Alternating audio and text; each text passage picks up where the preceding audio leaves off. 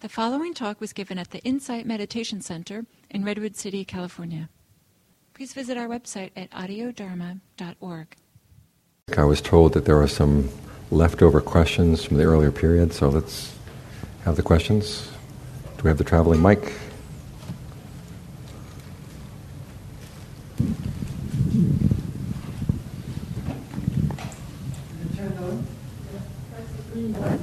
Hello? Yes. Okay. I can't restrain my curiosity any longer, so I wanted to ask you about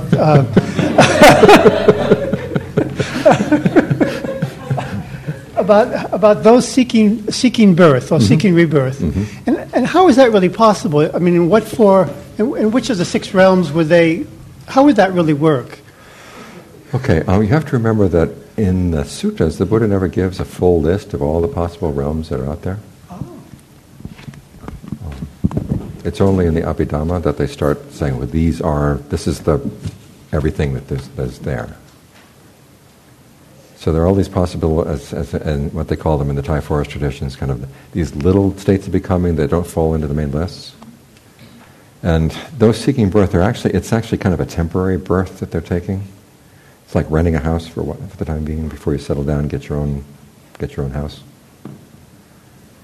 Kind of like renting before you buy. Kind of like renting, or it's... And usually the people who are in that state tend to, people who are psychic will see them, they look like the person they were before they died. My teacher had a student whose job involved driving around a lot in southeastern Thailand, and she would come across accidents, and she would see the dead people lying on the side of the road, but she would also see the people kind of standing around looking lost. They didn't know where to go. And so she would stop the truck that she was driving and she would, dedicate the merit of her meditation to them, and they kind of disappear, go various places. But there's this kind of intermediate stage where you're kind of stunned and you don't know where to go. One of my favorite stories about this is in Bangkok, when my teacher was teaching, it was a cremation monastery, and the Thais don't cremate right away. They're starting funeral services, but the actual cremation sometimes may happen later because they feel that they're going to put on a good funeral. You have to save up money. You have to make sure all the relatives can come, and so you wait until everything is ready, and then you cremate the body, which means you got to keep the bodies around. And so they'd have what they call envelopes, song. It's basically a place that's just big enough to put a coffin in. It's made out of either bricks or concrete blocks, and you could just basically plaster it and seal it up until you're ready to open it up, and then they'll break the plaster, take the coffin out. And the monastery where he taught had a whole rows and rows and rows behind the monastery. And there was one woman who was meditating one night with him, and she happened to see a vision in the meditation, which was a group of people doing the ceremony for placing the coffin in one of the envelopes.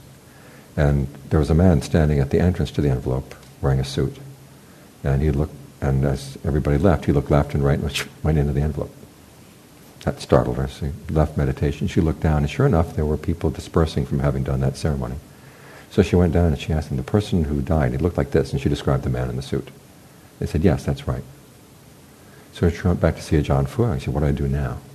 So he said, well, get back in meditation, see if you can get that vision again. And she did. He said, now look into the envelope. And it was like he was kind of squatting next to his coffin, looking at his body, not really knowing where to go. And so then he said, okay, now dedicate the merit of your meditation. And it was like, she said, like this light came out of her. And he was like kind of a deer in the headlights at night. He kind of looked at her and his eyes lit up for a second, he was gone. So there's this kind of intermediate stage, especially people who haven't practiced, they're really attached to their bodies or they're really attached to something else. And it's kind of the intermediate stage. One more story about envelopes before I tell you another story. There was one of the monks who was staying at Wat Makut, the monastery there where he was teaching, and he decided to do walking meditation in the rows between the envelopes. And the first couple nights he was kind of a little on edge, all these dead bodies around. But as he did it night after night after night, he got more and more used to it. Until finally one night, as he was doing the walking meditation, I guess I'm getting pretty good. I don't really feel any fear here at all. All of a sudden this hand comes out from one of the envelopes. Well, it turns out it was an empty envelope with no coffin, and it's a place in Bangkok where drug addicts tend to go. Quiet place, nobody bothers you. And so this drug addict was reaching out and saying, Lumpi, do you have a match? And that's, Venerable Brother. And Venerable Brother almost had a heart attack.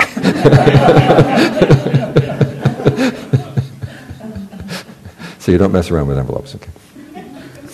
There was another weird case where I was invited to chant at this house. There was the grandmother house had died, and she kept entering people's dreams saying, I can't go on because I buried a treasure under a tree behind the house, and I want to make sure somebody knows about this. And so they checked, and sure enough, under the tree was this box with money in it. And then, so they dedicated the merit to her. And then she came back into the dream. She said, I don't want to go yet until I hear the Mahasamaya Sutta chanted at least once. Well, it turns out very few people memorize this, but she said, there is a monk here in Ryong, and so knows that monk, and I'd like that monk to come and chant it before I go. Well, I was the monk. So here I am chanting for a spirit. And it wasn't the weirdest thing I did in time, but it was among them. She left after that. Possibly the weirdest thing I did was one time we had a funeral service. This guy comes to the monastery and he says, I'd like to invite you and this other monk to come and chant the funeral service at our house. But he was smiling as he said this. He said, why are you smiling? Who died? He said, you'll find out. So we get to the house, and it turns out they had these vegetable plots, sort of like the Chinese farmers do, where they make a raised plot and they just fill it with vegetables. And two of them had died thoroughly. And the wife was convinced it was foul play, that someone had taken a herbicide and killed their vegetables. And so what she was going to do was have the monks do a funeral service for the vegetables. And then she was going to put salt and hot peppers in the water that's used to pour after when the monks are dedicating the merit. And this was going to go out and sort of get the person who had done the foul deed. We said, wait a minute, what if it was your husband who did this by mistake? They had only one tank and they used it for fertilizer and they also used it for herbicide. What maybe he didn't clean out the herbicide enough? He fertilized the plants. Do you want this to be a curse on him? No. Well, as long as you're here, let's do the funeral service anyhow. So here I am with the other monk chanting a funeral service for dead lettuce.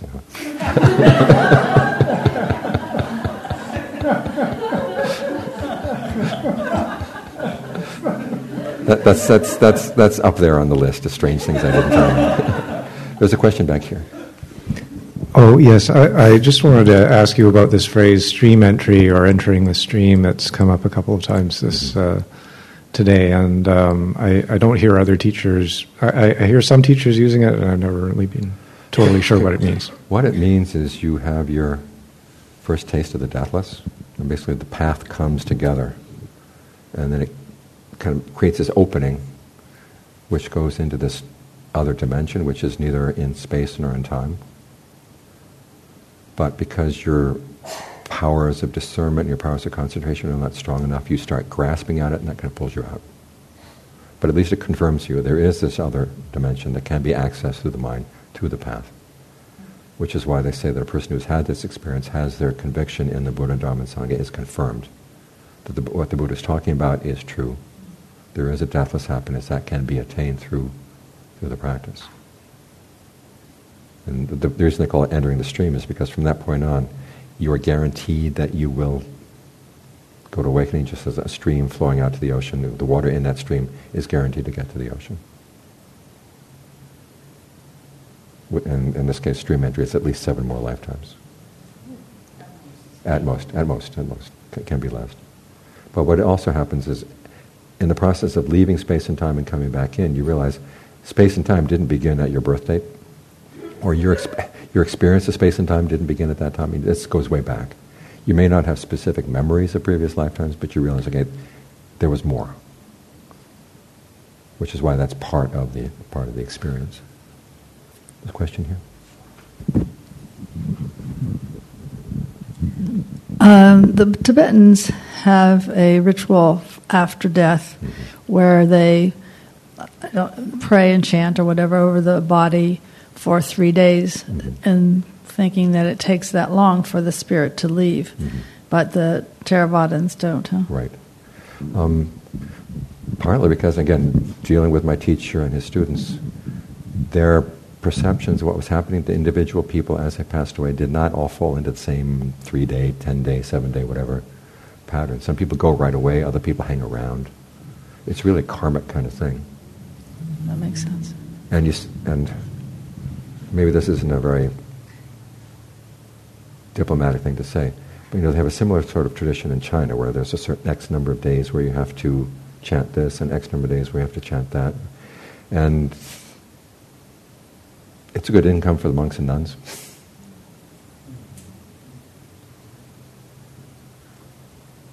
I'll just stop there.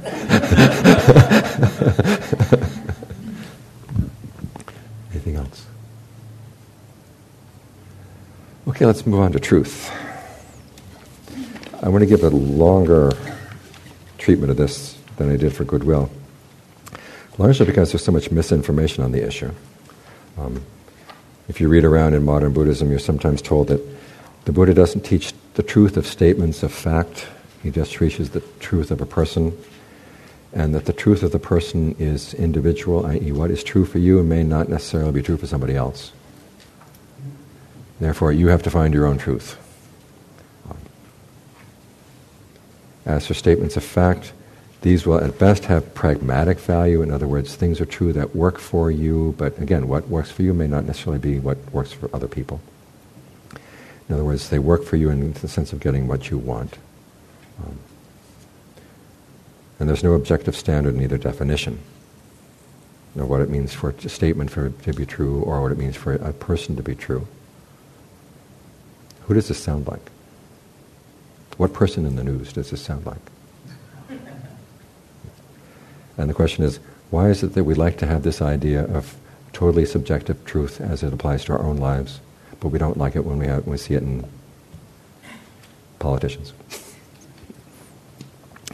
Okay, this is all misunderstanding about at least what the Buddha said.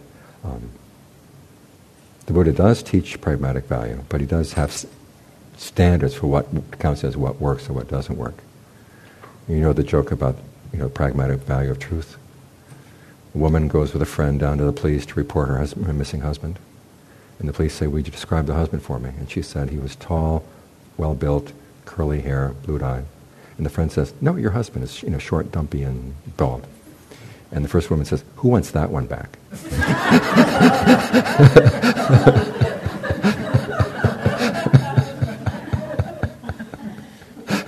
That's pragmatic truth, which is not what the Buddha taught. Okay, a lot of this misunderstanding comes from misinterpreting what the Buddha has to say of the relationship of awakened people to truth statements. And there are passages where the Buddha says, they do not hold to truths, they do not basically hold on to truths or find that truths have a foothold in them. And this requires that you realize, one, he's talking about awakened people as opposed to people on the path. And that the Buddha actually does give objective standards for what it means to be true as a person and what it means for statements to be true and what kind of value would be the value that would say that something has pragmatic value as a truth. In terms of the truth of a person, he talks about the truth of teachers and the truth of students. In other words, for a teacher to take on a student, you want certain truth values or truth qualities of truth in that person. Basically, it means that the student is willing to reveal what's going on in their minds, whether it's skillful or unskillful, as it actually is. You don't want a student who hides things from you. As for the truth value of a teacher, you want to look at the teacher, and this just takes time to get to know the teacher. Does this teacher have any greed, aversion, and delusion that would get this teacher, one, to claim to know things that he or she did not know, or two, to tell someone else to do something that would not be in that person's best interest? So those are the kinds of truths you're looking for in another person. Of course, it means you want to look for them in yourself as well. That you are willing to admit your own mistakes to a teacher so that the teacher can help you. Because if you can't admit them to yourself, you start hiding. Can't admit them to the teacher, you start hiding them from yourself. And then you'll never be able to observe what your actions are and what their real results are.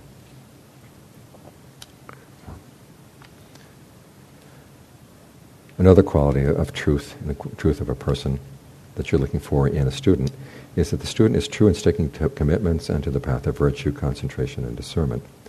In other words, to learn the truth, you have to be true in sticking to things.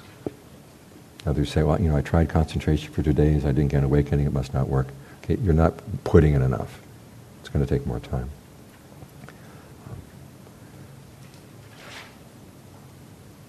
You also have to be true in relinquishing things. In other words, when you give something up, you really give it up.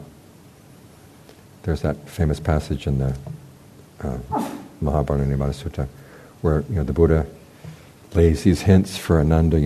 A person who's developed the 4 bases of power could stay for the full 120 years of a human lifetime. And Ananda doesn't pick up the hint. And so Ananda goes away. And then Mara comes and invites the Buddha to go. And so after a conversation, the Buddha says, okay, he gives up the will to continue living beyond another 3 months. And then and there's an earthquake, and Ananda comes and says, why was that great earthquake? And the Buddha gives a list of events that could cause earthquakes like that. And one of them is that the Buddha has given up the will to continue living more than 3 months. And Ananda says, could you please stay longer? And the Buddha says, once I've given something up, I don't take it back. And that's the kind of person you're dealing with when you're dealing with the Buddha. When he gives it up, he really gives it up. That's the kind of truth value, or the truth quality, the truth that we have there. So that's when the Buddha's talking about the truth of a person, these are the qualities he's talking about. You report your actions as they generally are. And you don't pretend to be something that you're not, either as a student or as a teacher. And secondly, when you give something up, you really give it up. When you develop something, you really develop it. You stick with it all the way through. So it's not a matter of, what's true for me is just true for me. There's an objective standard here about what we're looking for as truth in a person. Truth is a quality of statements. First off, you have to remember that when the Buddha says the word truth, it means both a statement and the fact about which the statement is referring to. He talks about nirvana as a truth, in the sense of its being unchanging. And so it's not just statements about nirvana are true, but also the nirvana itself is a kind of truth. It's a fact. But then you make true statements about that, things that actually correspond to what the quality of that thing is. Those would be true statements. And so the Buddha's view on true is, even though he focuses on teaching truths that are pragmatic, the idea of something being beneficial and the idea of something being true, those are two distinct ideas. There's a passage where he talks about the things he would say. One is that they would be true. Secondly, they'd be beneficial. They're two separate things.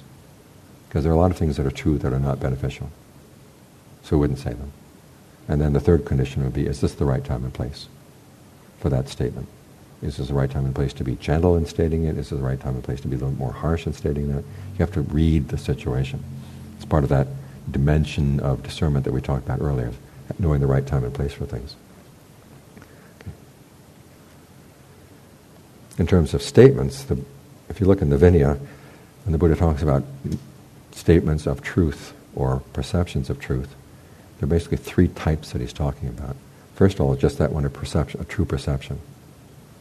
There talks about issues, say, for a monk with lustful thought, to touch a woman is an offense, a pretty serious offense. If, however, he perceives this person to be a man, even though it's not really a man, it really is a woman, that lessens the offense. But it means it's a false perception, so it changes the quality of the offense. So there is a correspondence between true perceptions and actual facts. So there is a correspondence theory of truth that we're dealing with here. Second one is, if you make an accusation against somebody, they will ask you, did you hear this, or did you see this, or did you just suspect it? What's the evidence that you're using? And you have to be true about stating your evidence. If you lie about the evidence, you're at fault. So in other words, you suspect something, but you say, I actually saw it with my own eyes, That would be a false statement. So there's the truth of citation. And I'm telling you these things because they're going to be relevant to the practice for lay people too. And then finally, there's the truth of narrative. If you are being accused of an offense, you have to give a true account of what you did or didn't do. If you give a false account, thunder and lightning fall on you. Well, not quite, but heavy punishment comes down for lying about what you did. So this idea that the Buddha never had a correspondence theory of truth certainly doesn't hold up in the Vinaya. You've got these three kinds of truth. One, your perception is an accurate perception of what's out there. Two, when you are laying claim to knowing something, you have to be able to cite correctly, this is the way I came to that conclusion, or this is the why I believe this. What were the evidence it's citing? And then the third one is, if you're asked to give an account of what you did, you have to give an accurate account. These were the actions I did. So this works not only in the Vinaya, but also in meditation practice. Okay? First, mindfulness requires that you have an accurate perception of what's going on. In other words, sensual desire arises in the mind. You do not want to see this as analysis of qualities, or a factor for awakening. You have to see it, this is a hindrance. You have to recognize it's a hindrance. So your perception of the situation in the mind has to be accurate as to what's actually going on. So that's the first thing of... this is discernment, but again, discernment has to be true. It has to deal with true perceptions, right?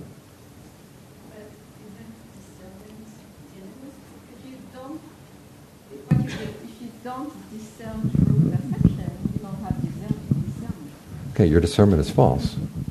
Yes, then it's not genuine discernment. This is how the two qualities go together. But if you're practicing mindfulness, you can't lie to yourself about what's happening in your mind.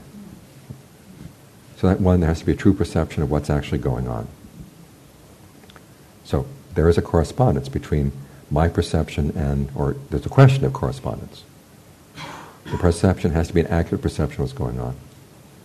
The second one, the truth of citation, saying in the case, okay, this is the basis on which I'm saying this. There's that passage where the Buddha talks about safeguarding the truth. If you believe something because you reasoned it through, okay, I believe this because I reasoned it through.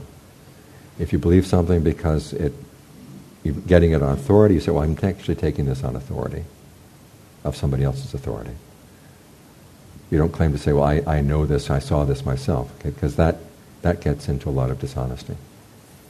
So there has to be a correspondence between what is the basis for my actually believing this and what am I claiming as a basis for believing this.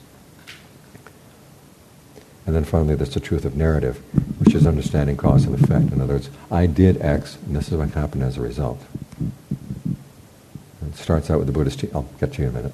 Yeah. Starts out with the Buddhist teachings to Rahula, his son. Very first Dharma teaching is, when you do something, ask yourself, what is my anticipation? What do I anticipate as a result of this action? If you anticipate harm, you don't do it. If you don't anticipate harm, you go ahead and do it. But while you're doing it, if harm comes up, you have to recognize that, okay, this actually came from that action, I've got to stop. Or if you realize, okay, after you did the action, harm came from this action, I should not do this again. You have to be able to give account to yourself about what I did and what came about as a result. So when the Buddha is talking about truth, there has to be a certain correspondence between what you're telling yourself and what actually happened. So this idea that there is no correspondence theory of truth in Buddhism doesn't correspond to the truth of Buddhism. And it's actually an important part of the practice, that you are able to accurately report to yourself, this is what I perceive, this is why I believe this, I did this, and this is what actually happened as a result. So in terms of the narrative. For your practice to get anywhere, you have to have this ability to make true statements about what's going on in your practice. What's really working, what's not. Where's the disconnect if someone truly believes that they did or did not do something, but they did it in actual fact? Okay, then the question comes up. Okay, why are they in denial? Are they just simply not paying attention? Those are the two main things. Either you're not really paying accurate attention to what you're doing. Your attention is someplace else, so you miss the connection.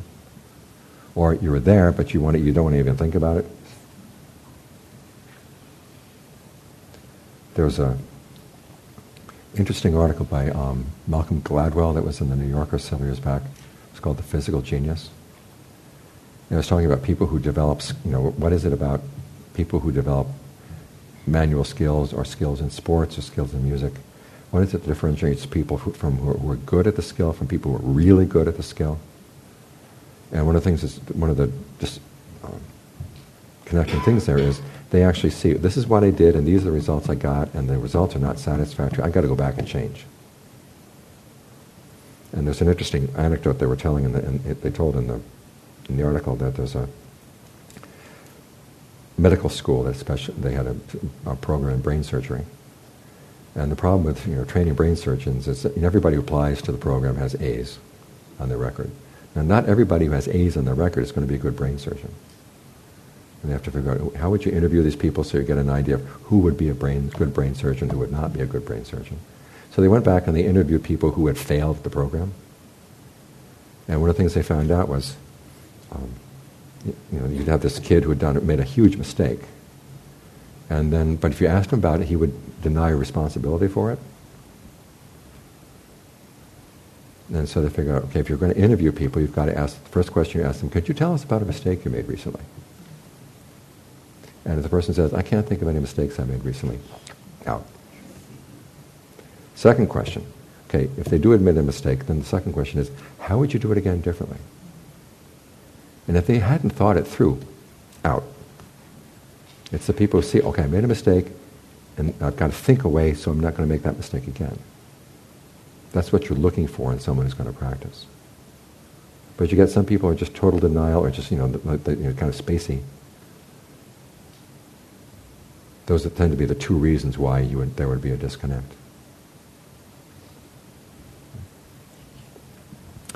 Any other questions about that? Those issues on truth? We've got some more. Just a second. Where is the traveling mic? Is there a true account of where the traveling mic is? Where is it going? Right here.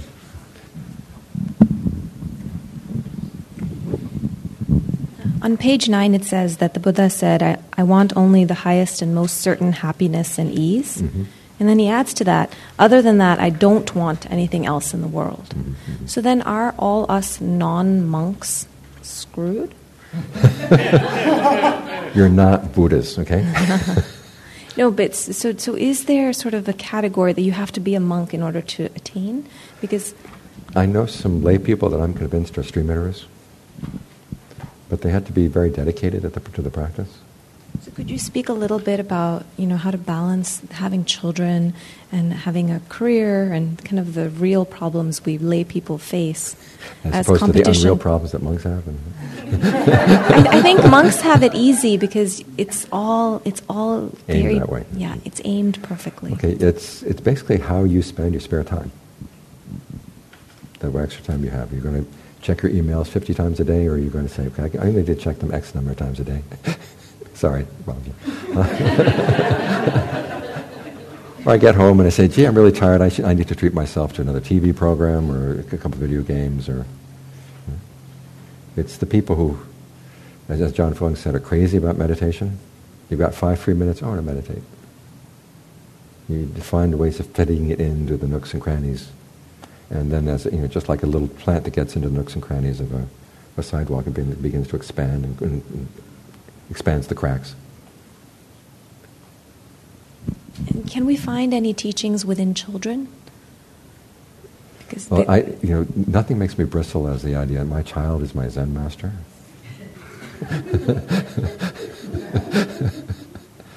But you can say, in raising my child, I'm certainly learning a lot of endurance, I'm learning a lot of equanimity, I'm learning a lot of, determination. That's why the perfections are a good way of looking at that. Yes, in the back. So mic in the back. There's a mic back there.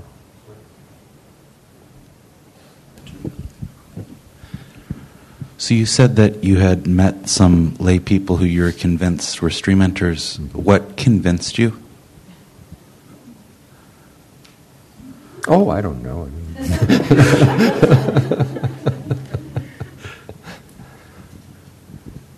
One night I happened to overhear John Fuang teaching someone. I was thinking, what she's going through right now sounds an awful lot like stream entry.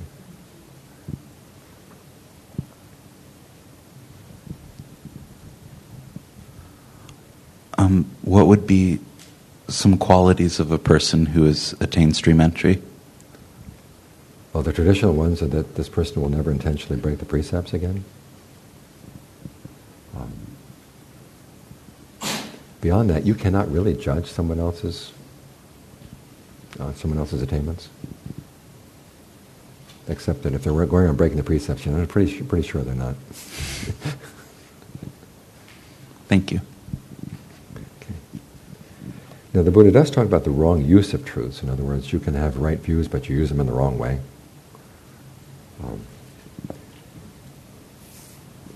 One is to draw improper inferences. There's this one sutta where the Buddha says that two of his teachings fall into two categories: those from which you can draw inferences and those from which you can't. In other words, the ones from which you can draw inferences, that's not the complete statement of that truth. And you can sort of work your way through from that. And the other one is, okay, that's the complete statement, don't take it further than that. Unfortunately, he does not give examples. So, but just kind of alerts you. And one way, however, that you could judge this is if you're going to take one of his teachings and use it to answer a question that the Buddha refused to answer, wrong use of the truth. Okay? Like the example we had this morning about the Buddha never answered the question whether or not there is a self. There are people who will infer from some of his other teachings that basically there is no self. Wrong inference. Which is why it's good to know what are the questions that the Buddha did not answer. It's good to have those in the back of your mind. So that you can see if someone comes up with a question like that, or you come up with a question like that, you say, I think that's better left unanswered. Move on. Another wrong use of them is to develop pride. I have right view, all these other people have wrong view. There's a great passage where the Ananda says, someone who has a lot of learning but prides himself over their learning is like a blind person holding a lamp for other people. In other words, maybe they're helping other people, but they're not seeing anything from the lamp that they're holding. And then the third misuse of truths is to engage in debates, not with the purpose of straightening out the other person, but basically to win, to defeat the other guy. Because you see in the canon, there are times when the Buddha will take somebody on in a debate. But he lays down certain conditions. Okay, I will join in a debate if you hold to accepted standards of what's consistent and what, keep truthful about what you're saying, and if there's anything I say that you don't understand, please ask questions first before you attack it. Those sort of basic rules of thumb. Or there are other times when he knows that the opponent is not going to listen, but there are a lot of people watching, and for their sake he will engage the person in debate. But beyond that, just to defeat the other person, it's a misuse of right view.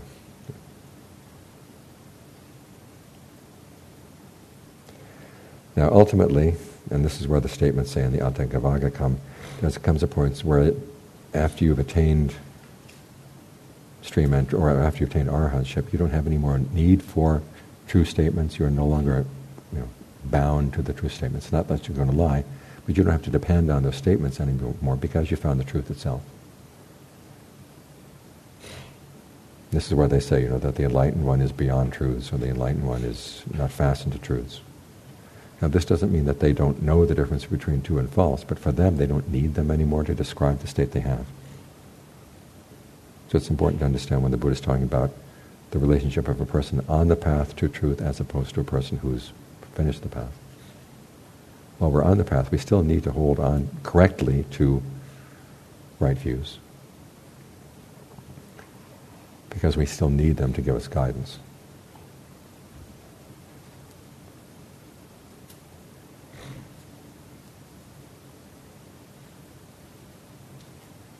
Any questions on the issue of truth?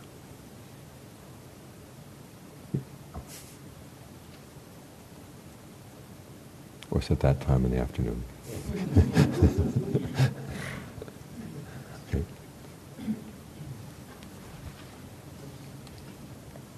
So until stream entry, then, is our task to find where our discernment is lacking? Right.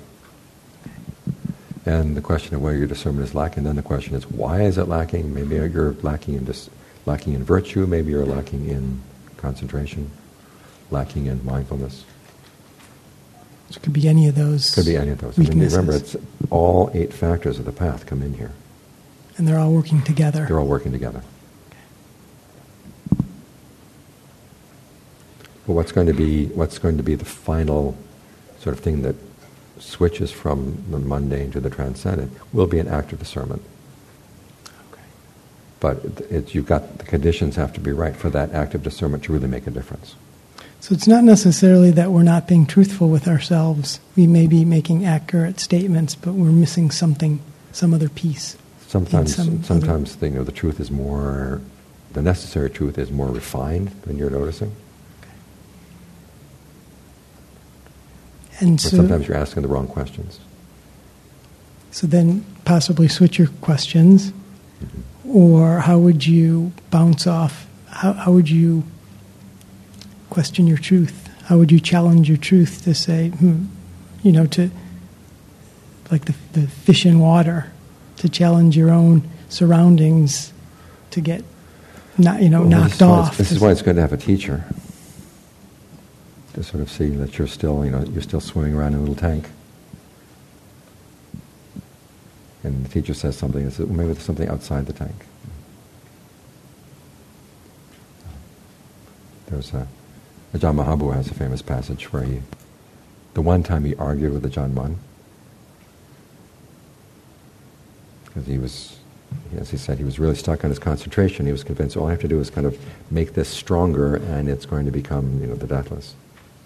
And the problem is we don't know what Ajaan Mun said, or we don't know how Ajaan Mahabua argued with him. But he finally realized, okay, I was totally wrong about what I had to do.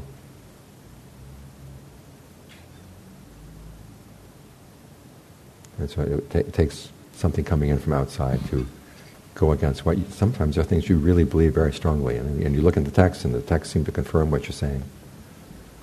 So it was definitely Ajaan Mun saying something, or Ajaan Mun said something to Ajaan Mahabua that took him. It's kind of basically sideswiped him and took him from an angle he hadn't expected.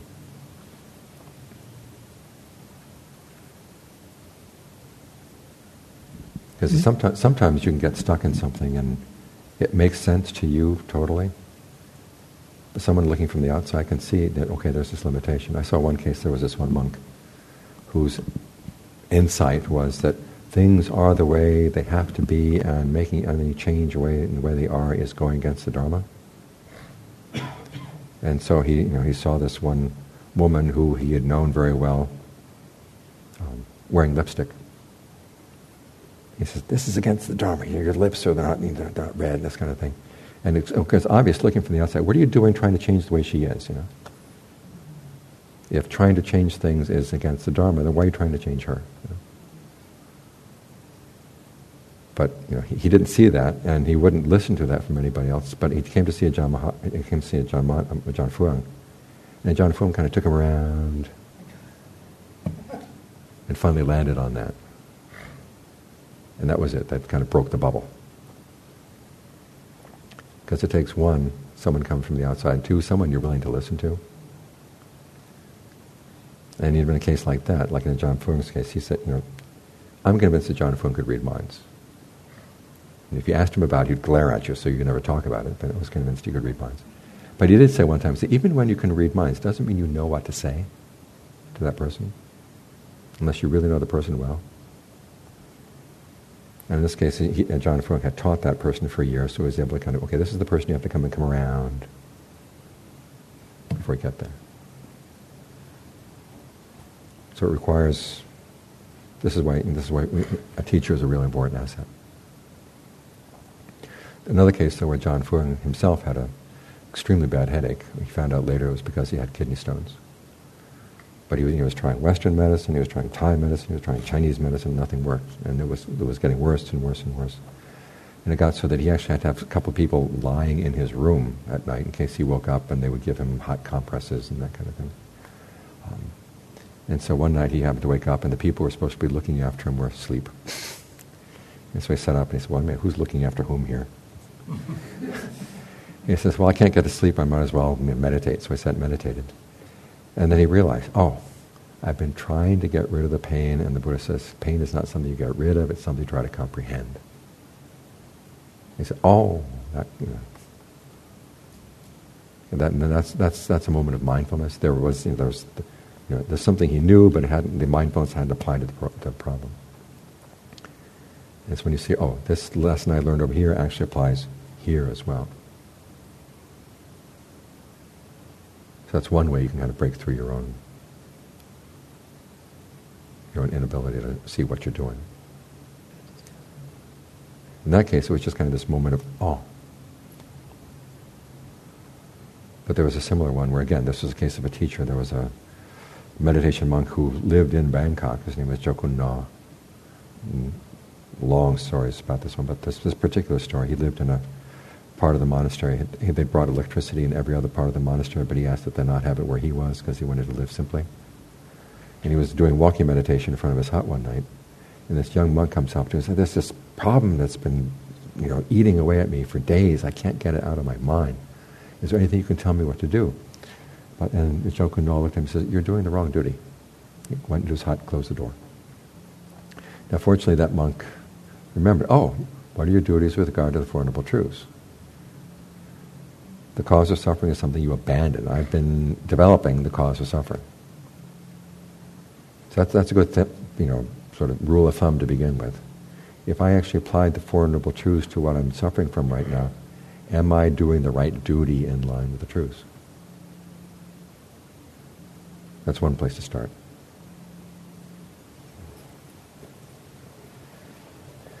Anything else about Chris? Do you have Mike? To your left.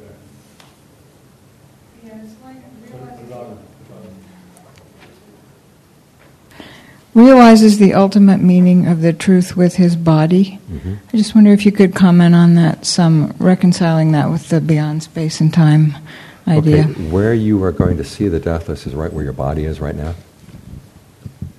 In other words, it's not just a concept, but your whole experience will be taken up by that experience. Okay. Question over here? Is there a mic over here?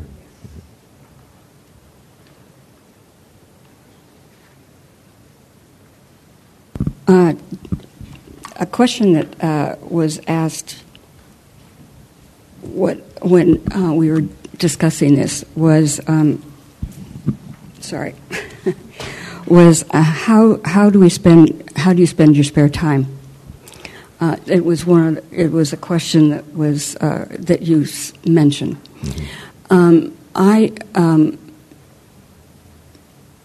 I find myself spending a lot of time distracting myself, and I would appreciate if you discuss that a bit. What's there to say? Don't distract yourself. I understand. And I know some of the Eastern monks will say that Westerners waste an enormous amount of time. And I think that I indeed do that. I would really appreciate you talking about that. Okay, you could sit down at the end of the day and make a diary. What did I do today? And if it comes up with, I watched soaps. Do people watch soaps anymore? No. No, okay. Okay, but just, if you actually truthfully report to yourself, this is how I spent my time distracting myself. And then the next day you do that again. The next day you do that again. And after a while you say, I would like to write something better. And then you have to get up in the morning and go, what is the narrative I would like to write about my day today? And then think about, okay, what do I have to do in order to be able to do that narrative? So that at the end of the day I can write down, today I actually meditated, or today I did something that I thought was useful for myself. And this is what I did. And after a while, once you've gotten more and more used to that, then you're not going to need these reports. But you might use that as a crutch in the meantime. To give a truthful account of how did I spend my day. I don't like the truthful account. but that might be a way of getting into it. Think about yourself like being a lawyer. You're going to write down your billable hours. Yeah. Thank you. Is there such a thing as wasting time during meditation? Oh, wasting time during meditation happens all the time. What do we do about that?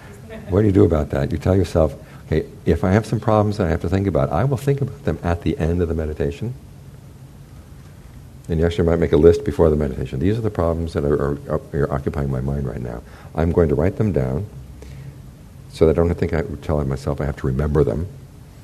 And then give myself 10, 15 minutes at the end of the meditation. Okay, this is my time to think about those problems. But in the meantime, no thinking about those problems at all.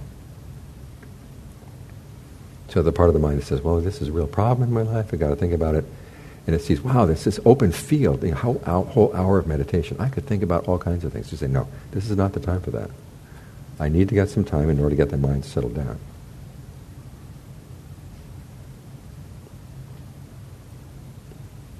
And then at the end of the hour, you're hopefully your mind's a lot clearer through having done the meditation, so that you'll be able to think the problem through a lot more clearly. And in your own practice, have you found a combination of metta and insight, like we did today to start? Using combination of metta and insight, remembering metta is a way of sort of clearing the decks before I sit down and meditate. I'm doing this for my own good. I'm doing this for the good of the people around me. And that if there are any sort of leftover issues from the day, you can say basically, I'm not going to hold any ill will for the people who abused me today. I'm not going to hold any ill will to myself. And that way it kind of clears the deck so you can sit down and be with the breath. If you find that there are other issues that are sort of getting in the way, there are other contemplations to do before you sit down and meditate. To basically get you to see, I don't need to be thinking about that, whatever the issue is. But there are sort of short-term kind of karate chops you give to that. Okay, I don't need that. Then you give metta at the end of the meditation as a way of sort of establishing your intention as you go out into the world for the meditation.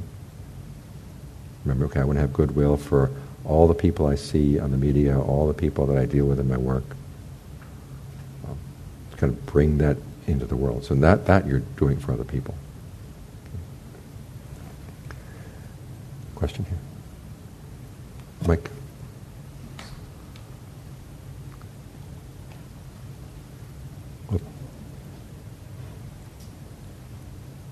I spent a lot of my life as a big trance addict. Screens, movies, books, and aka distraction addict.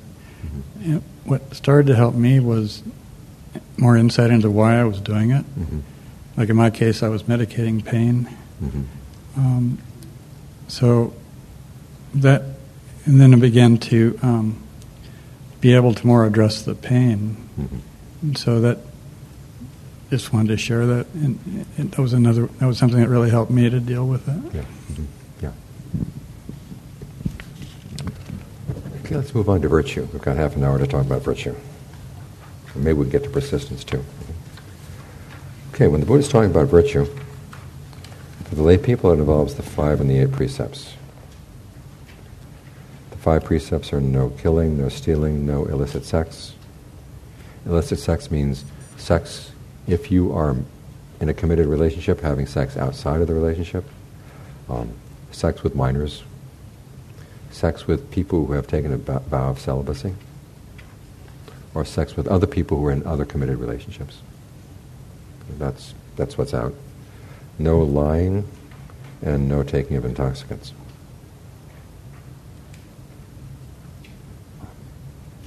The 8 precepts are no killing, no stealing, no sexual intercourse at all, no lying, no intoxicants, no eating after noon or before dawn, no going to shows, wearing cosmetics, wearing perfumes, decorating the body, and then no sleeping in high and luxurious beds.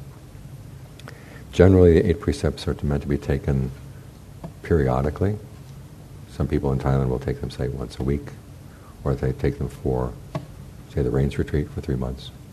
But the 5 precepts are considered basic. It's interesting that under the description of right action, there are only 3 of those actions are included under the path. No killing, no stealing, no illicit sex. Under right speech, in addition to no lying, they also have no divisive speech, no coarse speech, and no idle chatter. And those last 3 are not treated by a precept at all, and there's a reason for this, which is that under the precept against lying, it's meant to be across the board. You do not misrepresent the truth. What you say is an accurate description of what actually happened. However, with divisive speech, harsh speech, or coarse speech, and idle chatter, in the case of divisive speech, there are cases where what is technically divisive speech, in other words, divisive speech is when you are trying to prevent a friendship between 2 people, or trying to break up a friendship. There are some kind of cases where you see that, X is develop a friendship with Y. Y has been known to mistreat people in the past, and you might want to warn X about this. And for the monks, there's actually this opening in their rule against divisive speech, that you can actually talk to X about this. Now, the warning signal is that X might think, well, you're jealous. So you have to be very careful about how you broach this topic. But there is this kind of loophole, so this is why there is no precept against it. Similarly with harsh speech, there are times when you have to say, no, don't do that, it's going to burn you. And to get that person's attention, sometimes you have to use harsh speech. I mean, there's the famous case where the Buddha called Devadatta a lickspittle, which is one of those great Shakespearean insults that you don't hear anymore. Now, there was the kind of person who, when someone else just spits something else out, you pick it up and eat it. That's a lickspittle. Which was basically to warn the monks who were sort of siding with Devadatta. Okay, Devadatta has really seriously gone off the track. So there was a purpose in that. Again, you have to be really careful about how you use this kind of speech. But there are these openings. So it's a general principle, but it's not a precept. And then finally with idle chatter, there's no way you can have a precept against idle chatter. It's like forbidding Hurricane Irma from forming, It's going to happen. There's no way you're going to stop it. You warn people about, okay, you have to be really careful about. And idle chatter, what is that? It's basically opening your mouth with not really knowing exactly what you're going to say or why you're going to say it, but you open your mouth and start speaking. Now, there's some idle chatter which is kind of social grease. You're working together in an office, you have to chat up to people around you so that everybody's on friendly terms. And this is a case where, again, you have to read the situation, how much grease is going to stop the working of the engine, and how much grease is needed. So those are cases where you develop your discernment, figure out, okay, the general principle warns against this, but is this a particular case where I would have to, where it is actually a legitimate way of breaking what would have been a precept otherwise? But the precept against lying, that's across the board. And in that case, you develop your discernment not by figuring out when to lie and when not to lie. It's more, if there's some information that I have and I'm afraid the person I'm talking to might abuse it, how do I not give that information without lying? And that requires a lot of skill. There's knowing how to change the topic, knowing how to ask questions. The woman who's concerned that her husband is having an affair and you've actually seen the husband with the other woman, and the woman asks you, have you seen my husband with this other woman? You don't want to get involved for whatever reasons you have. What do? You ask, why? Are you concerned? And to get her to talk. And hopefully she's not going to ask you the question again. But again, here's another case where you have to be clear about what are my reasons for not divulging the information. Is it really to protect someone who legitimately needs protection? You've got to be honest with yourself about how you deal with this particular aspect. But for the purpose of the precept, you do not say anything that misrepresents the truth. If truth is X, you don't say not X. So everybody, you've got to be careful. Immediate questions. Can I finish the description of virtue, and then we'll take questions again. Okay. Now, taking on the precepts. This is related both to truth and to goodwill. In other words, you have made up your mind. It's a free choice that you make your mind you're going to follow these precepts. And the freedom is not just doing what you want to do. It's being free to do things that are not harmful. Free in doing what you know will lead to the best long-term results. And it's also an expression of goodwill. You don't want to harm yourself through your actions, through your words and your deeds. And you don't want to harm anybody else by getting them to break the precepts. Okay.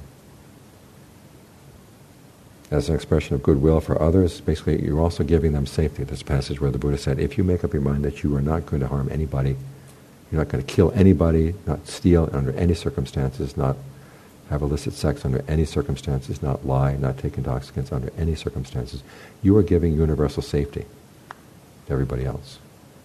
And when you give universal safety, you have a portion of that safety for yourself.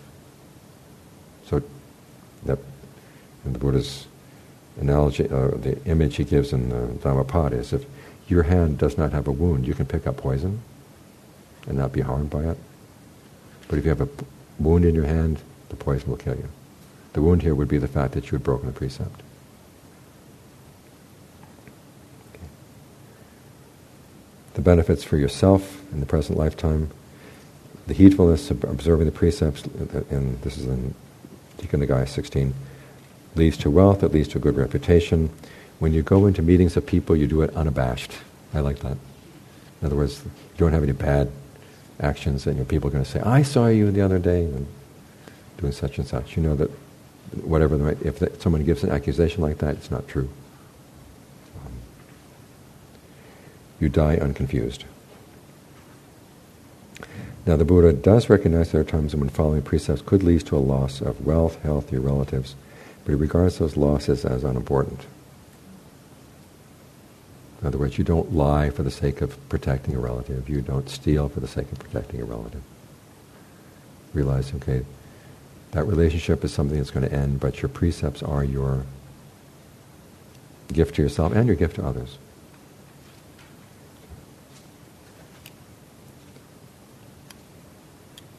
What this means in the case of, if you're going to engage in social action, you have to engage in social action that does not involve breaking the precepts.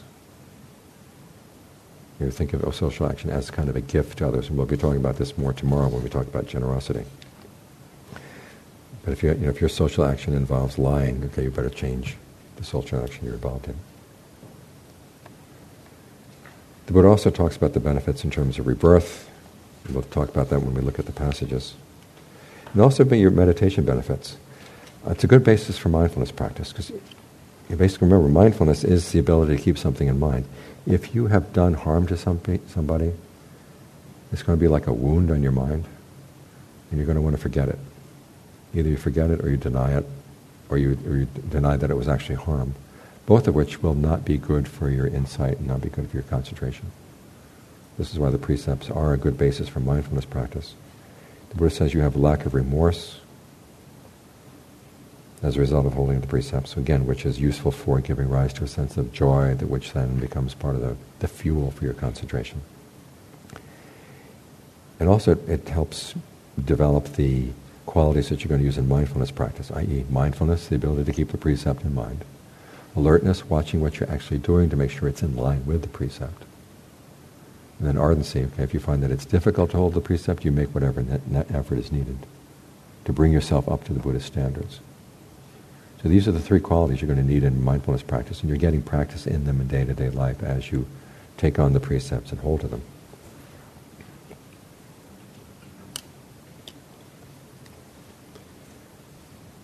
Ajaan Lee has a nice passage, which we also have in the readings, where he relates the 5 precepts to overcoming the 5 hindrances. My favorite one is to say, if you take other people's bad habits and you think about them, you've stolen their bad habits. Because you didn't ask them permission. So, ill will is basically theft.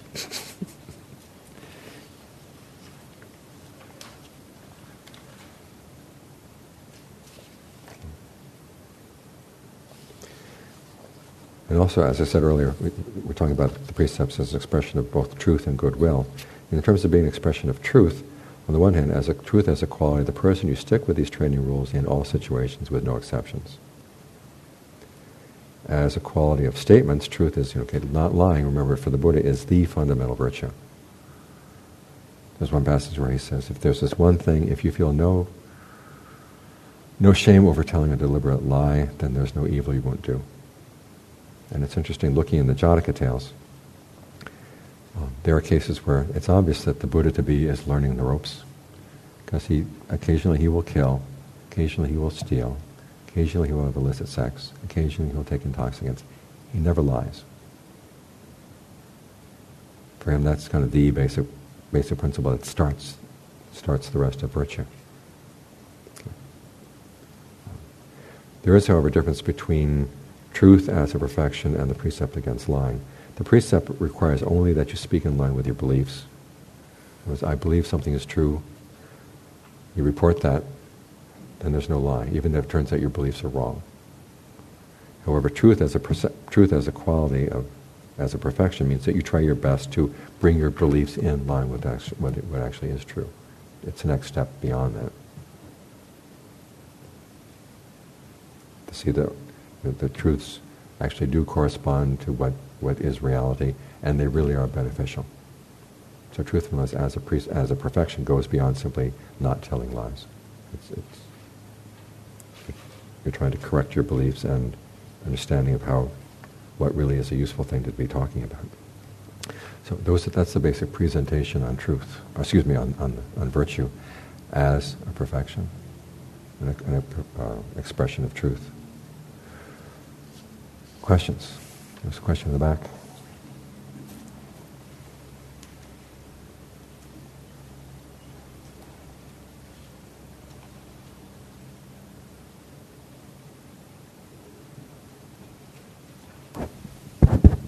Thank you, Bhante.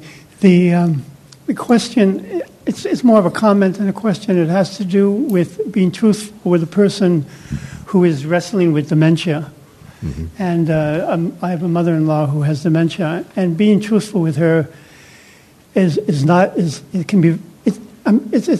I find myself walking a tightrope without a net a lot of the time, mm-hmm. and I'm not sure always how to maneuver and what to say to her that doesn't cross over that line, and that's the struggle that I have with her. Okay, you have to find out exactly, and this is going to vary from person to person, what are the truths that get her upset and what are the truths that don't get her upset. And also have a little bit more, what can I say,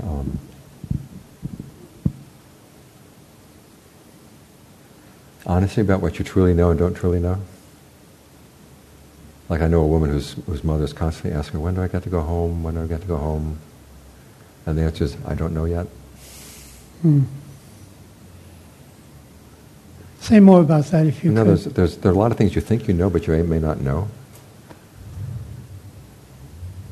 So you can say, okay, I don't know. When she pushes you for something that you think you know, but remember, I don't really know this, so I can say truthfully, I don't know.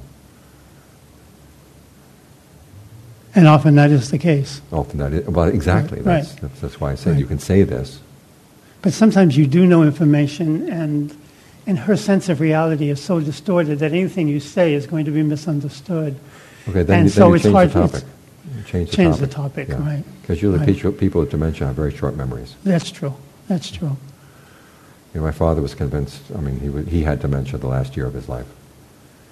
And he was complaining about this crazy dog coming into the house all the time. And if you told him there is no dog, he would get really upset. But you say, well, it's not there now. Yeah. That calmed him down. Yeah.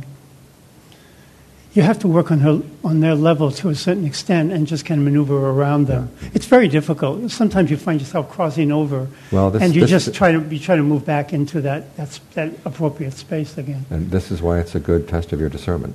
Yeah. Yeah. Because the Buddha didn't say observing the precepts is going to be easy. And this is where the practice of the precepts actually develops your discernment, in the sense of one, in the case of the 3 kinds of wrong speech where there actually are loopholes. Okay, are you honest with yourself when you're taking advantage of that loophole? And in the case of lying, okay, how do I not misrepresent the truth, but at the same time not say things that are harmful? Difficult to do. Difficult to do. And sometimes you have to figure out how do you, okay, you risk getting her upset, but then you find a way to calm her down.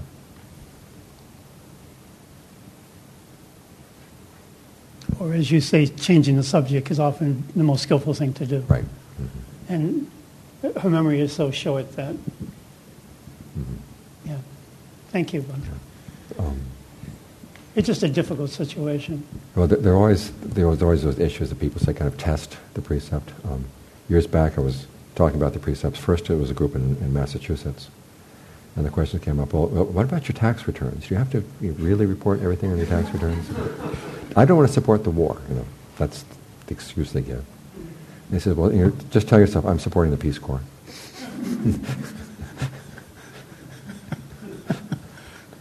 And then I came and I gave the same talk to Laguna Beach. And the question that brought the discussion to an end was, your friend is wearing an ugly dress and she comes and asks you, how do I look? And you have to tell yourself, well, she looks a lot better than she would naked. You look fine.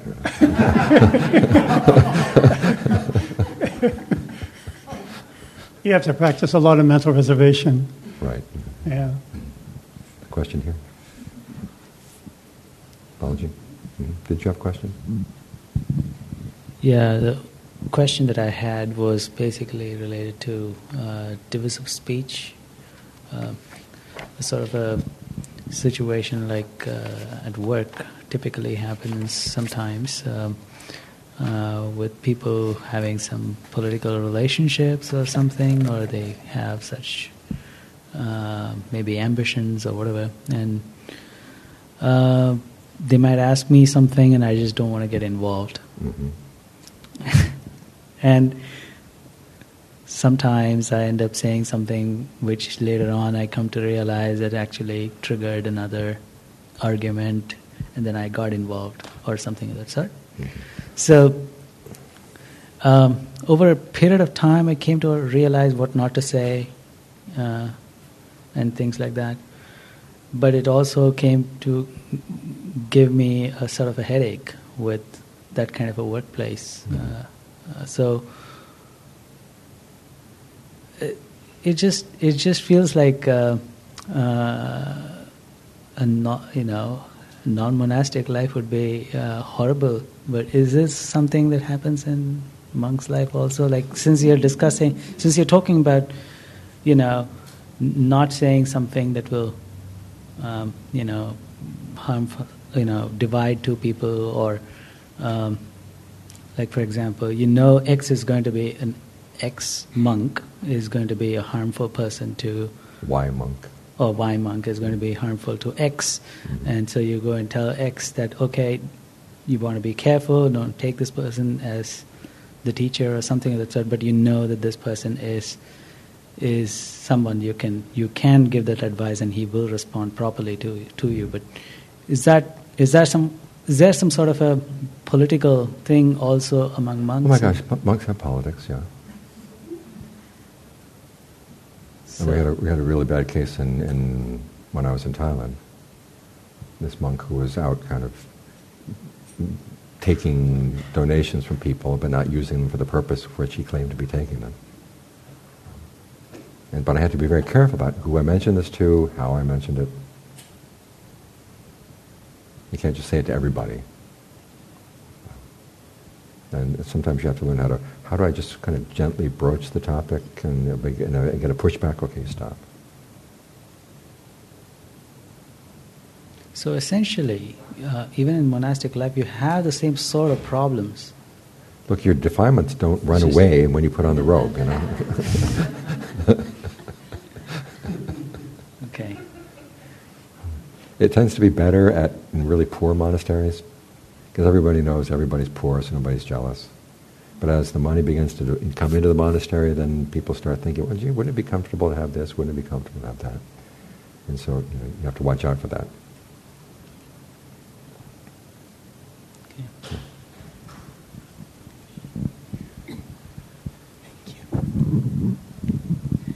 Could you please explain bringing our perceptions into line with what's really true? Is that like stream entry? Or No, I mean, it just starts with, you look at Rita and say, this is a woman. And you ask, Rita, are you a woman? She says, yeah. So you start with basic stuff, you know. That's true. Yes. And you kind of build up to, okay, what's actually going on in my mind? You know, you read the list that the Buddha says, okay, can I recognize ill will? Can I recognize skillful mental states? Can I recognize unskillful mental states inside me? And again, you start with the precepts, and then you kind of work in. more refinement? More refinement. But as I said, your understanding of the meaning of the Dharma and your has to understand, meet and kind, not only I know how to explain the words of this concept, but I also know where this leads. That's something that's going to start with stream entry. I mean, you can begin to see like some of the preliminary benefits of virtue. You know, you're taking them, before you start observing the precepts, you're taking them on faith. You may see it in other people and say, oh, this person is truthful and other people respect them, I should learn to be truthful too. So it begins to give an inkling. But when you've seen for yourself, really confirm for yourself, okay, it was my actions, my unskillful actions, that got in the way of my seeing the deathless. I got to avoid that forever from now. That's when it gets confirmed.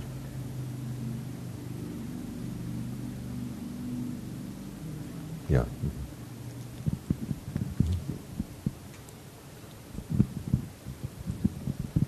So I imagine the precepts were given before globalization, before our lives became so inextricably connected with so many other things. So even just here with me today, my clothes have been involved in probably the corporations that made them are lying, or the bag that I brought is involved in the killing of an animal, or the check I pay for at a restaurant, my husband is eating meat. So how do you deal with all of those kind of things that we're connected to? And then is there any specific thing about eating meat? Okay, one, there's nothing about eating meat. So killing animals and killing trees and... Well, again, it's for the precept is, one, you don't do it yourself and you don't give the order to do it. That's how far the precept goes. Now, he's not making you totally pure in regard to your consumption of samsara, because our basic function, our basic activity that defines us as beings is that we have to feed. So we're going to be taking something from the environment. Now the question is, how far do you want to start in your training of yourself to get beyond, so you can get out of the system so you really stop? Because it's only when you're out of the system entirely, you know, with full awakening, that you have you're not placing any burden on the world at all. So as a training principle, you start at, okay, I'm going to be very careful about what I actually do and what I tell other people to do. What orders I give.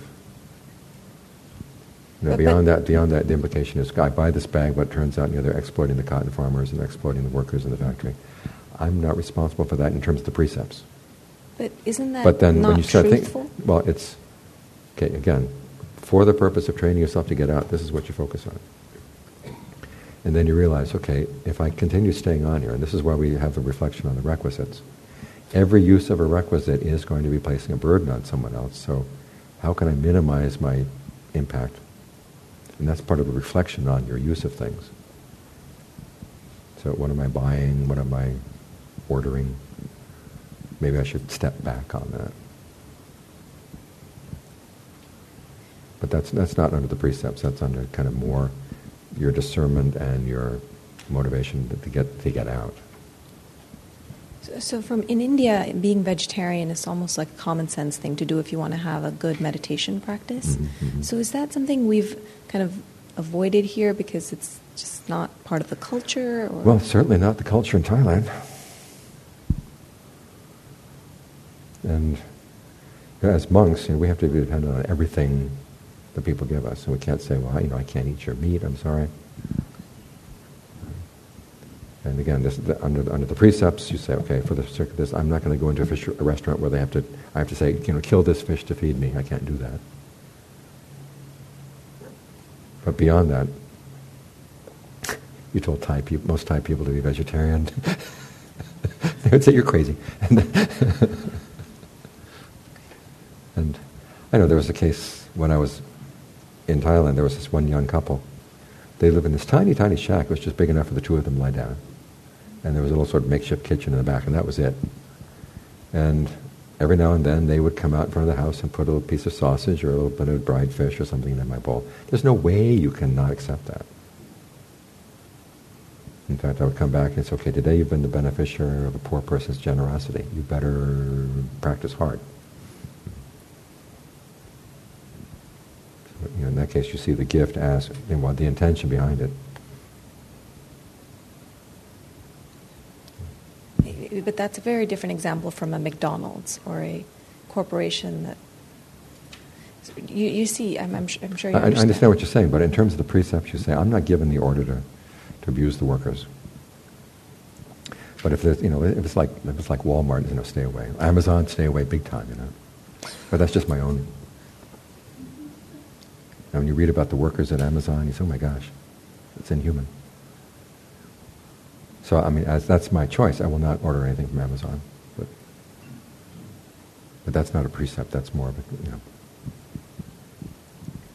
by being dragged, kicking and streaming into the digital world. Rita, you have a question? So my question is also work-related. I have a new director, and those of us who report to this new director find his management style oppressive and dismissive, so he's not following our basic principles of communicating with each other, being respectful, and he'll just cut people off and things like that. So, of course, those of us who report to him are talking amongst each other, how can we strategize to help change his behavior? So that would not count as divisive speech. So I'm concerned about where the line is drawn with backbiting. So I've been trying to be truthful with my experience and be supportive of how we can help this person change their behavior. But could you provide any guidance on what to be careful for to avoid the backbiting? If you're just trying to let off steam, that's when it becomes divisive. So I've noticed he's got this particular problem, but you want to say, okay, where do we think are the inroads on this person that we can actually start talking to him? So it's a combination of analyzing the problem but also analyzing the potential solution.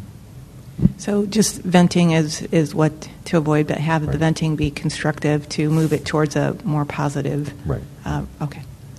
Thank you. And also ask yourself that question, okay, where does this person show a glimmer of where we can connect? Because it's only through that glimmer that you're going to be able to do something positive. Okay, thank you.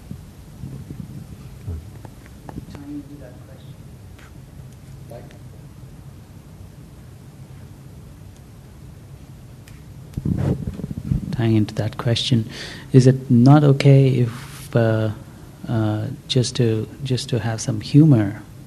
Because human beings do all sorts of funny and stupid things. You have to be very careful about your humor. But a lot of wrong speech comes under the guise of humor. Right. So, coffee room humor about somebody who is being silly and all that is still not okay. You've got to figure out, okay, what positive purpose is going to be served by this humor? Just letting off the steam and trying to get rid of the there are a lot of other ways. ill will. There's a lot of other ways besides telling jokes about your boss. I see.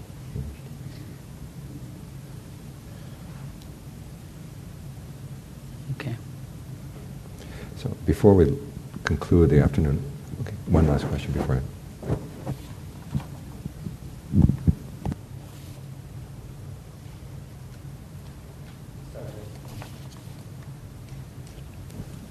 Sorry, I just wanted to ask this. I hope it's not too crude, and I've done I've tried to find an answer on this. But in terms of the virtues, is there any sort of policy on masturbation?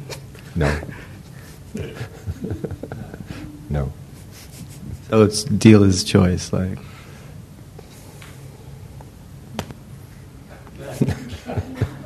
What can I say? Monks are not allowed to masturbate now. In fact, it's a fairly grave offense for the monks. But that's largely because we're living off the gifts of other people, and you know what? There's the great line. You wouldn't imagine the gifts with which he accepts your offerings is also the gifts with which he.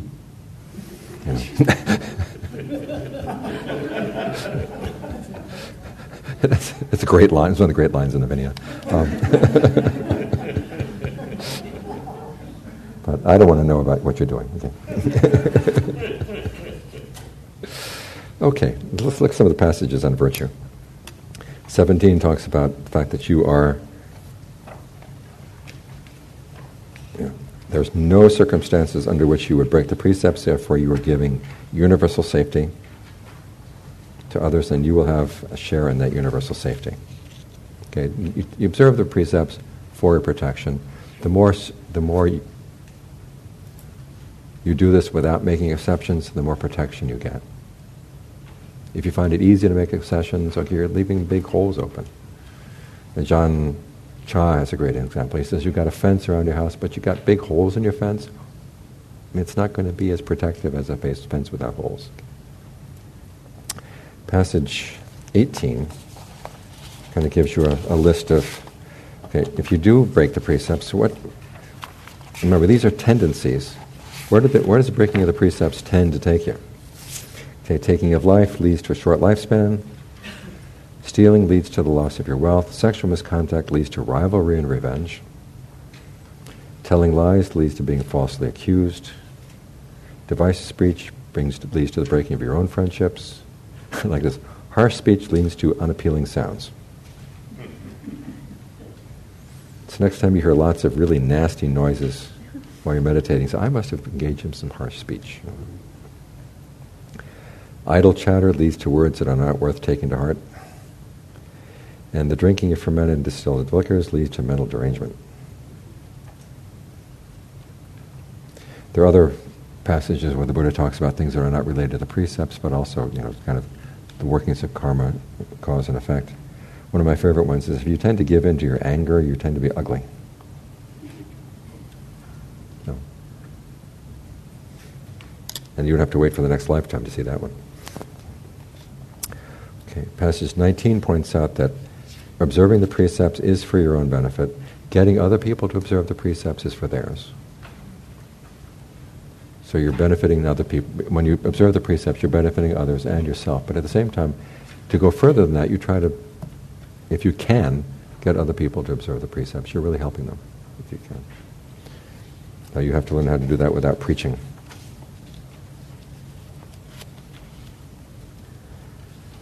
Passage 20 talks about the three kinds of loss. The Buddha says, I'm not really that serious. Loss of health, loss of wealth, loss of relatives. The two kinds that are serious are loss of your virtue and loss in terms of your views, i.e. you develop a wrong view about actions and the results of actions. So when you start trying to excuse yourself, well, I have to break the precept in order to protect my relatives, I have to break a precept in order to protect my wealth or my health. Okay, that's wrong view. You're actually harming yourself more.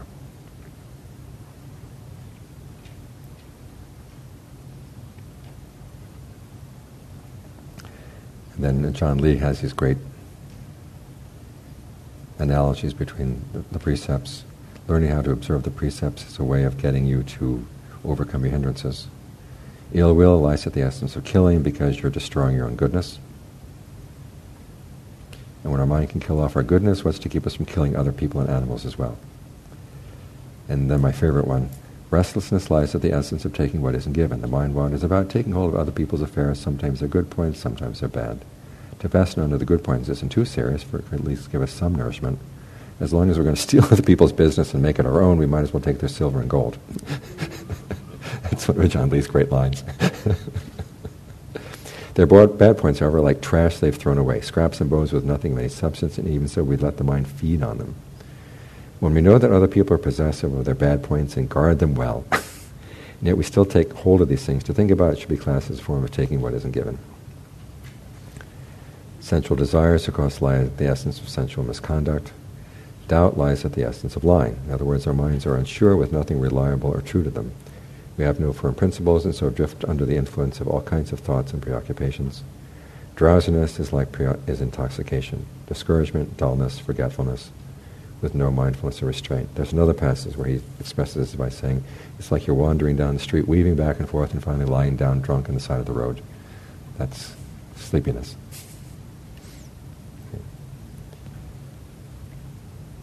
So in this way you can think of observing the precepts as a way of preparing yourself for developing the right qualities for concentration. Any questions before we break for the day? Yes? Just a minor letter of the law. Mike?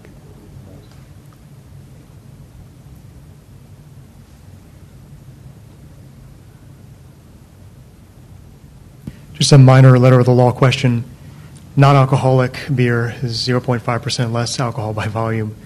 As like a substitute in a circumstance in which you would otherwise be drinking full-strength alcohol, just to not stand out in a social situation.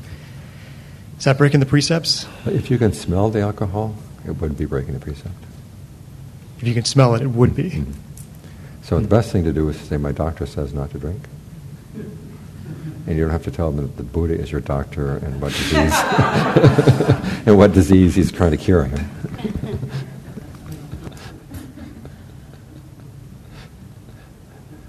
I had that a couple years back. I was teaching in France, and they really hold on to, of course, this is part of French culture. And the question was, look, this precept has to change for France.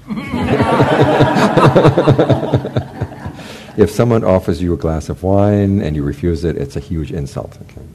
And so I came up with that answer. I said, we just tell them that your doctor says not to take it. And so the next question was, I'm visiting a friend's house. On the bread, on the table. Bread fresh from the oven, still crusty and warm. Camembert au point. And a bottle of Pomard, which I didn't know what it was, but apparently it's a really expensive wine. And so I consult my doctor, and would he advise Coke? Coca-Cola? And so I told him, the Buddha was not an American capitalist, he'd recommend San Pellegrino.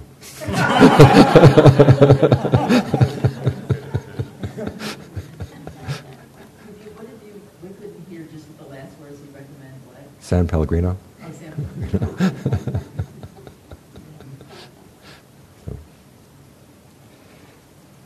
So yeah, there are ways you can get out of it without insulting your friends and not standing out. Just say, look, my doctor says no. And it's not a lie. The Buddha is considered to be a doctor. Jeff?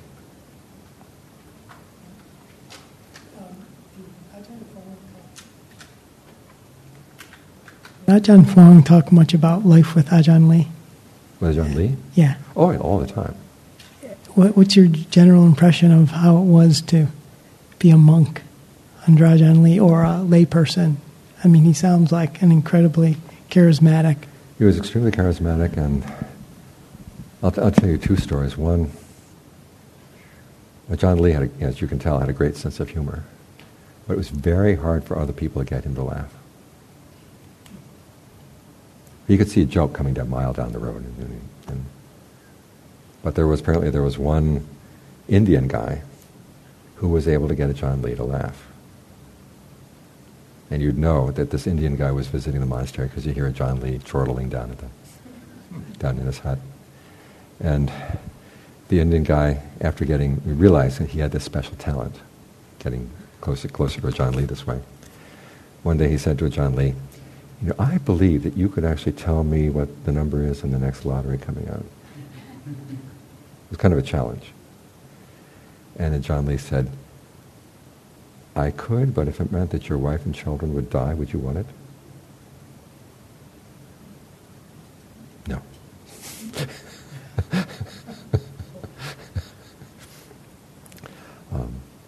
The other story is, there was a tradition among Ajahn Lee's students that he was King Ashoka reborn.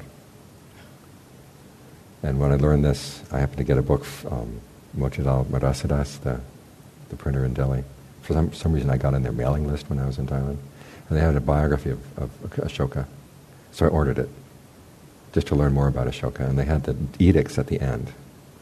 And one of the edicts, King Ashoka is saying to basically his government workers, if you want to be quick enough in satisfying me in the way you're doing your work, You have to know what I want before I do. So I translated that for Ajaan Fuang. He said, 2,000 years, he didn't change.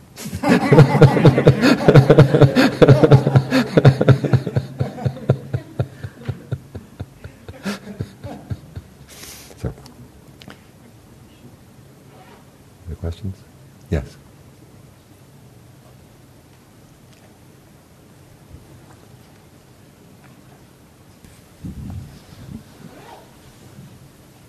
I kind of hesitate to ask this question because there's not too much there. But I grew up hunting and fishing, and my dad's a big hunter still. It was always tough for me to kill, but it was a really, really important learning experience.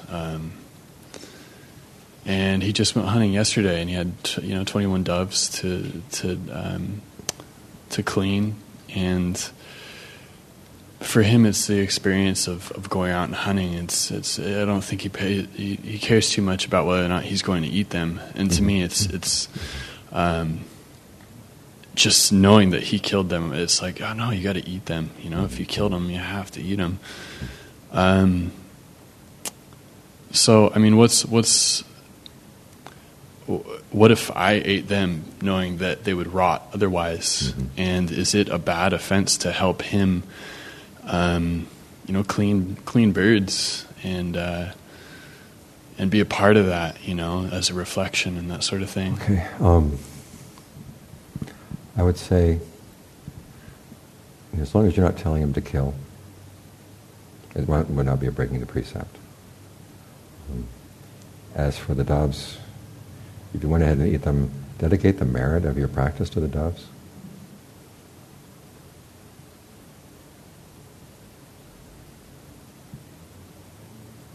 That's the one thing you can do for them. It's okay to eat them. Oh yeah, all to yourself, that kind of thing. How could you eat 21 doves? I would say don't keep them for yourself. Share them among your friends. Probably not 21, but. Yeah. No, there was a case where this guy went out and killed a deer in Thailand. And John Lee came along. He'd gone without meal that day, but it was still before noon. And as he passes their house, they come out, and the woman comes out and said, "My husband killed the deer. I want to feed a monk to help, assuage the karma." And so he sits down and he accepts it because it was not killed specifically for him.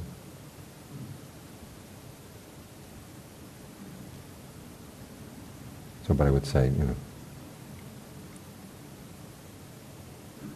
know, to whatever extent you can get your father to do something else besides killing animals for fun.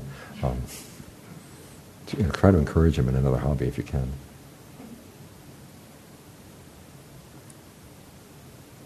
Don't come on with a holier-than-thou attitude because he's not going to receive it, but just find out, Yeah, that's really instilled in him since a young kid. I don't think that would ever change. But no, but just give him something that's more interesting. Kind of distract him. Like when he has the thought and idea to go, to try and distract him. Well, invite him to do something else instead. He tends to go out shooting on Saturday afternoons. Okay, find something else for him to do on Saturday afternoon. And I don't want to drag this out too long, but to me, going out and being able to sustain your own food in that way seems so much better. It makes much more sense than going to the grocery store and buying the chicken that is there and I'm sure is killed in much less humane conditions. You know where it's coming from. You know how the dove lived, or you know how it died. You're connected to the process. I say, for your father's sake, find other activities to entertain him on Saturday afternoons or whatever.